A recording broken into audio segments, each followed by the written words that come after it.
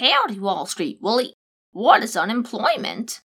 Unemployment refers to a situation where someone who is capable of working and is looking for a job is unable to get hired. Unemployment is a key indicator of the economy's health. It is often expressed as unemployment rate, which is the percentage of unemployed people as a proportion of the overall workforce. The monthly jobs report published by the Bureau of Labor Statistics, BLS, provides a view of the current unemployment rate. Which is better, high or low unemployment? The answer may seem obvious. The lower the unemployment, the better. However, it isn't that simple. A low unemployment rate is definitely better than a high one, as low unemployment indicates increased productivity, improved standard of living, and an overall healthy economy.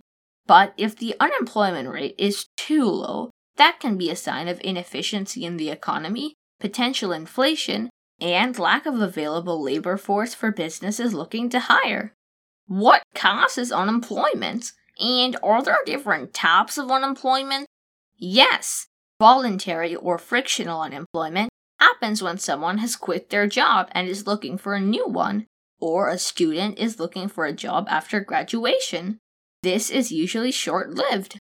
Involuntary unemployment is when someone gets fired from their job and is forced to look for another one. One type of involuntary unemployment is cyclical unemployment, where jobs are impacted due to changes in economic cycles. For instance, during a recession, businesses are forced to cut costs by laying off workers due to decreased demand. Another type of involuntary unemployment is structural unemployment, where some structural changes in the economy cause permanent unemployment. For instance, automation, outsourcing, or technological advances making some skills obsolete. Does the government do anything to support unemployed people?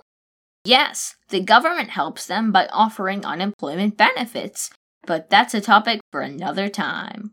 Thank you very much, Wall Street Willie. You're welcome, Super Cooper. Remember, finance is your friend.